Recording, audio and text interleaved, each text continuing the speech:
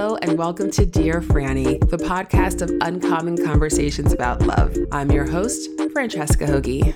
Hello. Welcome to part 2 of my two-part series, one of those things. This is part 2 of stories about people who found love later in life. And if you missed part 1, my interview with Suzette Viernin, be sure to check it out. She has a lot of wisdom to share. And all of my guests do. And the reason that I wanted to do these interviews is because it's not even just about the age. It just happens that, we generally are hopefully getting wiser as we get older. So my guests have a lot of wisdom to share. It's like the lessons that they learned and the choices they made that allow them to get into these relationships. Like that's the part that's really meaningful and the part that I really wanted to capture about these stories. So my first guest today is Tanya Malott. Tanya is an amazing photographer. Make sure you check out the show notes for a link to her website and to her social media. And Tanya is someone who I've known for years, but last time I saw Tanya, things weren't going so well in her love life. So I'm really excited for you to hear this story and hear how Tanya decided to break her own rules, which is a great lesson for us because sometimes we can get too stuck in our ways and thinking how things, quote unquote, should be. And when she allowed herself to open up and consider a new possibility, then she met someone really amazing. So I will let you hear it straight from Tanya. Without further ado, please enjoy my conversation with Tanya Malott. Tanya, thank you so much for coming on the podcast. It's really good to talk to you. Thank you. And you're welcome. I was rather enthusiastic when I answered your request. And I was really excited. Oh my God. Tanya, tell me your love story because this is a new story since the last time I saw you, probably 5 years ago. That was the beginning of the low point of my life. Yes, I know. That was a hard breakup. So you were with your ex for how many years? 10 years. Wow. Never married, but I don't think either one of us really wanted to be. But it's funny because a part of me knew that if he ever asked, I would have to say no. So that's not a very good place to be in a relationship. It's not. If you know that the answer is no, then it's just no. Like I don't distinguish between marriage and relationship, which is pretty funny for a person who used to photograph weddings. But yeah, for me, it's the relationship that matters. And honestly, when it happened, I think I was 49. I think I was still 48. And I just thought, that's it. My life is over. I'm almost 50. There is no future. And the only person that gave me hope was, I had this one friend who said, my mom met the love of her life after 50. And I thought, oh, that can't be. 50 is dead, right? Because when you're on the other side of it, you do think it's like practically the end or the worst thing that's going to happen. And I'm going to say a year of nothing, a year of tarot cards and psychics and God knows what, everything. And just introspection. And then there was a really young guy who'd been kind of, let's just say, interested when I was newly broken up. And I just looked at him like, got to be kidding. I mean, really young, under 30.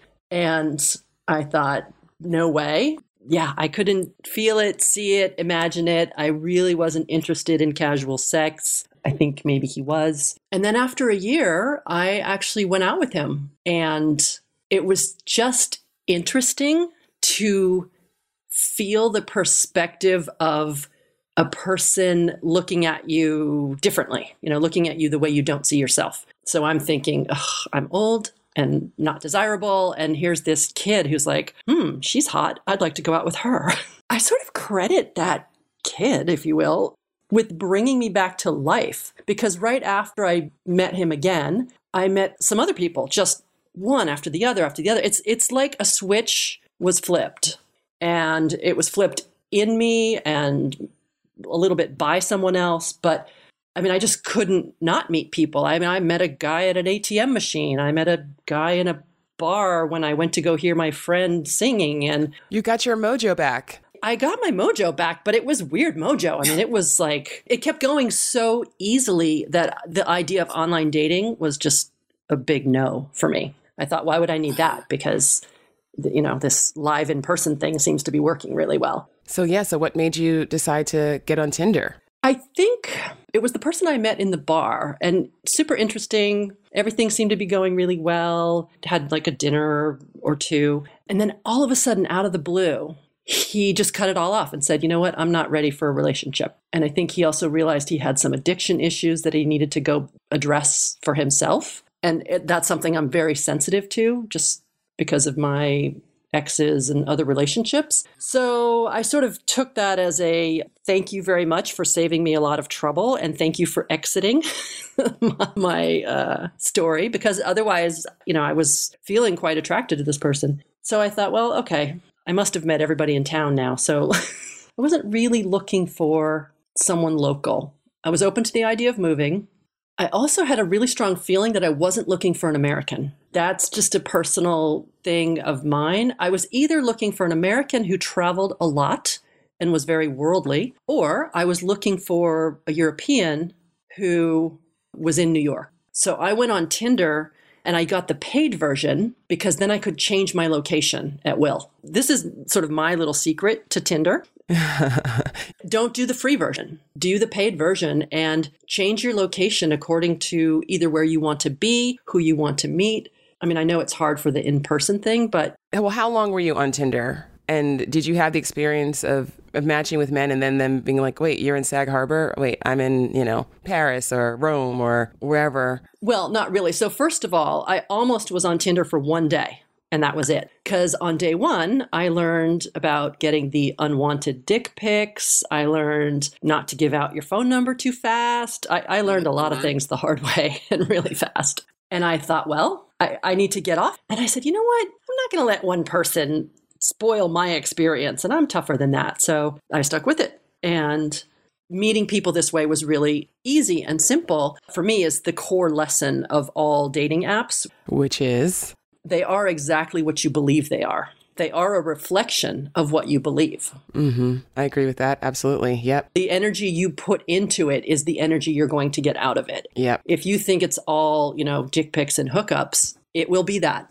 So your question, were people put off by my location? They might have been. I don't remember those people. I remember the people for whom it was nothing. So you're on Tinder. You decide you're not going to let a few bad apples spoil your whole experience. You get yourself in the right state of mind. This man that I am now coming up on 3 years together, he broke all of my rules. I had picture rules for how your pictures should look. And it's funny because I talk in terms of how the picture looks, but I operate in terms of how a picture feels. Obviously, I shoot that way too. So I looked at his pictures and thought, well, he's wearing sunglasses. Which is a big no-no. It's a profile. No. It's black and white. I thought, well, okay, that's kind of artsy. I'll give points for that. And it had the New York City skyline in it, so I gave him points for that. And he looked like Mark Anthony, so I was like, well, of course I'm going to say yes. And it's funny because his profile started with looking for LTR, a long-term relationship. Mm-hmm. And I thought, well, that's really the only thing wrong with it. But other than that, it's pretty good.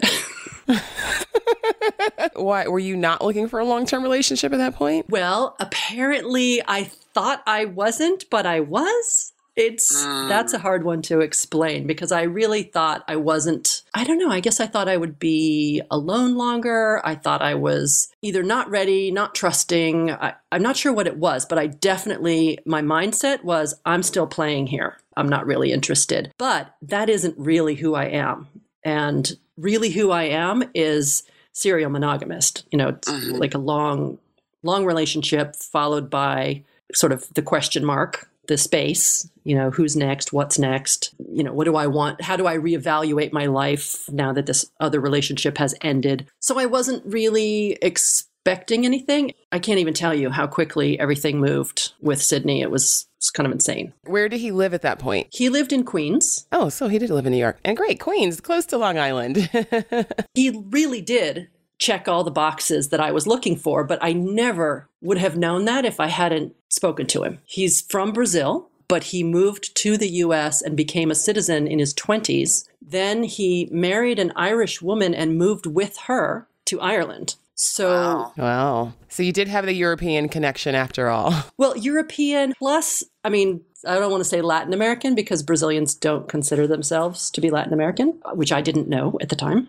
He had just come from Ireland. He didn't even know what Tinder was. I am the one and only person he met. Wow. Oh, isn't he lucky? He's like, what's the big deal, guys? Why are people complaining about dating apps? This is the easiest thing in life. So he was coming home to New York. His circumstances brought him back to New York at just the right time. I thought it was a little early for me, but as it turns out, it was perfect timing. My son was dating a Brazilian in his high school, so that just was a weird coincidence. Yeah. Half our house was Brazilian. So you were 50 at that time.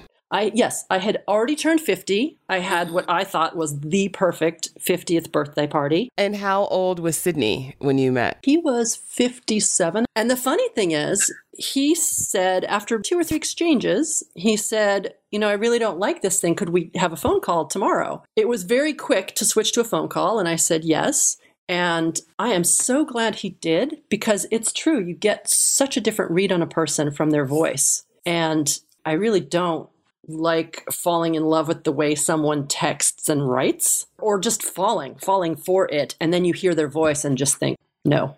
Mm-hmm. Because the voice tells you a lot. And it goes both ways. I mean, he said he just fell in love with my voice immediately. It's funny, it wasn't even a video call. It was just a phone call. Wow. The next conversation we had about how to meet or where to meet in Sag Harbor, he was already in the cab on the way to the Jitney.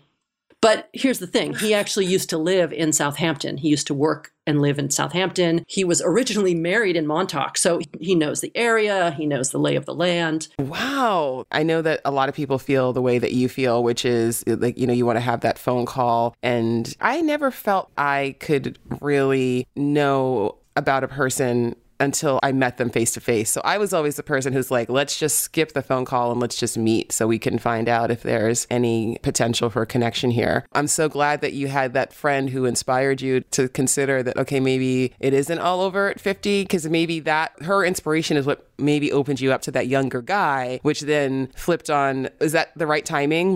Well, it's funny because we talk about this a lot, that age is really just a number. And I was more stuck in the number. And the funny thing is, I started to feel younger once I hit 50. Wow. So do you think that you consider him to be the love of your life?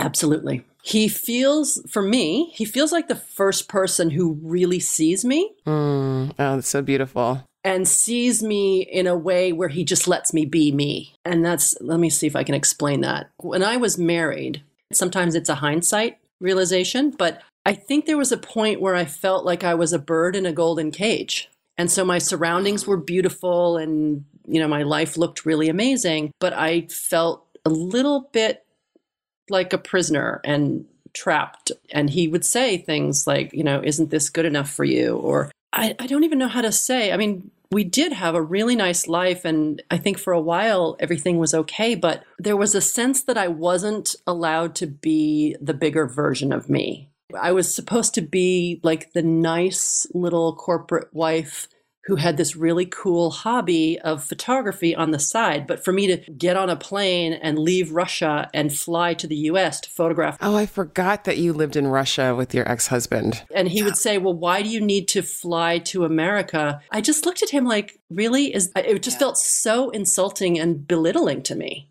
Because honestly, I loved what I was doing so much. I would have done it for no money. I don't have words for it. It was such a passion. And I knew I was really good at it and felt terrible that I had given up that creative side of me in order to be a corporate wife living in Moscow and, basically entertaining his clients for dinner. I mean, it felt like a role I was playing, which wasn't the same as being me. So then in the next relationship, I felt a little bit the same, a little bit like this time I wasn't in a cage. I was sort of in the open hand.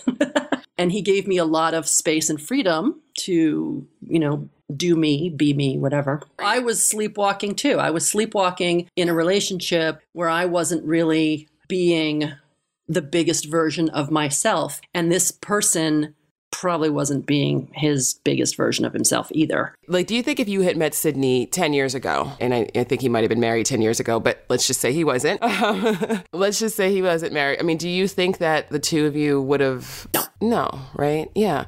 Our paths, we probably used to walk right by each other. He used to work a block away from where I lived in Tribeca. It's so weird. When he talks about the places he worked, I just think, how did we not run into each other? But then I think, well, I never would have talked to you. I mean, at one point he was parking cars at some garage. I'm like, well, of course I wasn't going to talk to you when you were the car parking attendant, whatever. Which is funny because now it wouldn't matter to me if he was parking cars because I know who he is. But you would never have gotten to know who he was back then. Correct. You know, one of the reasons why I wanted to do this episode and have this conversation is because there's so many people who feel the way that you felt initially, you know, after that initial breakup with your ex when you were like, oh, I'm too old, like this is over for me. So there's that feeling, but there's also this feeling of like, I'm too set in my ways, or I can't, you know, I don't know if I can make room for another person in my life at this point. But I actually think that being older and really knowing yourself is the perfect time to get into a relationship because you're not doing that thing that you just talked about. You're not talking yourself out of things that are important to you because you are just, you know, kind of doing it to get along and make a relationship work. You just, when you know yourself better, it becomes so much easier to find the people who are right for who you really are,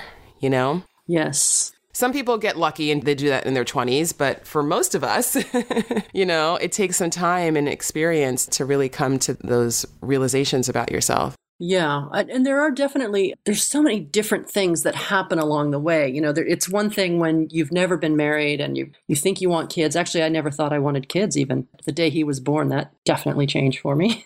Luckily for both of you. Having my son taught me a lot of what I wanted in a relationship. Oh, wow. Sydney, I love that he cries and he's emotional and he tells you how he's really feeling. And I don't know, that's just who he is. That's the relationship I was looking for. I was looking for the person that had the courage to be vulnerable. Yes. Oh, goodness. I love it. I love it. This is so wonderful. I'm so happy for you. Okay, I have one more question for you. So if you had a megaphone that was loud enough for the whole world to hear, and you could send out one message about love, what would that message be? Put on your own mask first. You can't give what you don't have. So you really have to start with yourself. Amen to that. That means if you look in the mirror and just criticize and say horrible things, you're not there yet. Pointing fingers at other people about all the things they're doing wrong, yeah, you're not there yet. I think the kind of victim mindset in love it's such a love block. It's so harmful. And I think that understanding that ultimately it's about you and you doing the work to be the person that you really are, because it's all about getting back to who we really are, you know, and letting go of all the bullshit. That's the real work. Because them is always you. Yeah, right. Like there is no them without you. Like you chose them. You were attracted to them. You invited them into your life. You engaged in that relationship like that. There's no escaping that, right? I remember asking my mom, why did you choose him? That. And, people are complex. Nobody's all one thing. Abusive people aren't just abusive people. They're also interesting and complex and hurt and loving, but we have choices and we make choices and then we have to decide how to respond. Absolutely. I love that. Yeah. That's like true growth.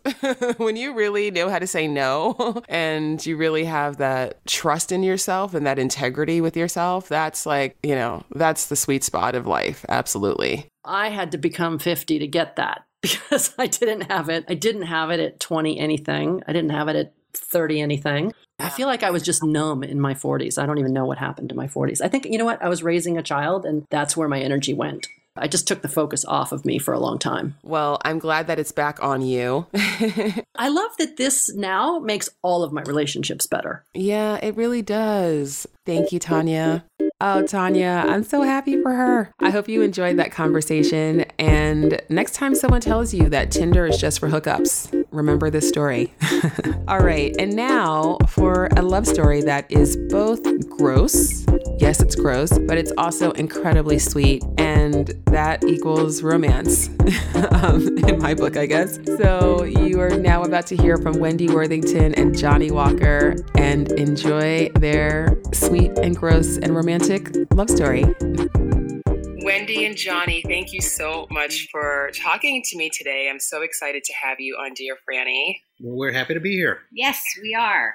So this is the first time that I've interviewed two people at the same time for this show. So you guys are a landmark. So how did the two of you meet? Condensing this, I had an animal client who became a very dear friend, and ultimately she had no family and she was elderly, so I took care of her. And she never approved of the kinds of men that I dated, and was always telling me, you need to have a best friend. That's what you need. And fast forward, she died. And after she was gone, I went online to catch up on all my emails that had gotten behind while I was dealing with that. And I accidentally joined Tagged, which I thought was something connected to Facebook. And there's absolutely nothing wrong with, online dating, but I had never done that. It just was not my thing. And I saw that my best friend was on Tagged, and I thought it was something, it was a Facebook thing. But then once it popped up, I saw it was like a dating thing. And so I never did anything further with it. I just completely ignored it. And I kept seeing this face that got my attention, that kept passing through as I'm like catching up on emails. And this was like over the course of a year, this one face kept coming by. And I went to delete and I hit the wrong key and immediately had a panic attack because I was freaking out going, oh my God, how do I undo it? I didn't mean to. What do I do? What do I do? What do I do? And immediately I heard from him. And he's a very funny guy, and he wrote something very witty, and I read it. It was like, well, let me look further into this. And it turned out we had mutual friends, and that was the beginning. And he wanted to get together to meet in person, and I was just too busy. There was too much going on. If you want to see me, it's going to have to be a dog walk. I can't do this. I don't have time. And he came, we went for a walk down the street, and he came back the next day and has never left since. We've been together every day since. So, Johnnie, do you remember that day when you got that first notification from her? When we started to, text back and forth and stuff, it kind of became more important because we obviously were hitting it off pretty well. We had some kind of chemistry. And the more we chatted, the more I knew I wanted to meet her. So I kept kind of pushing for it. And she was a little resistant at first to actually meeting in person. She's way too busy, of course. She wasn't a fan of online dating. She was very skeptical. Yes. And finally she gave in. So when did the two of you get engaged? Wendy had some surgery. I was still under the effects of sedation. Otherwise she would never. Johnnie, you were like, here's my chance. Yeah. Yeah, she was a little unwell at the time, and I was taking care of her. And when she got home, there was a catheter and all that stuff. So she's hanging out here on the couch, and I decided to get up and drain her bag. Yeah, he was literally on his knees emptying my bloody catheter. Oh, yeah. Wow. She thought there was something endearing about that. So she asked me.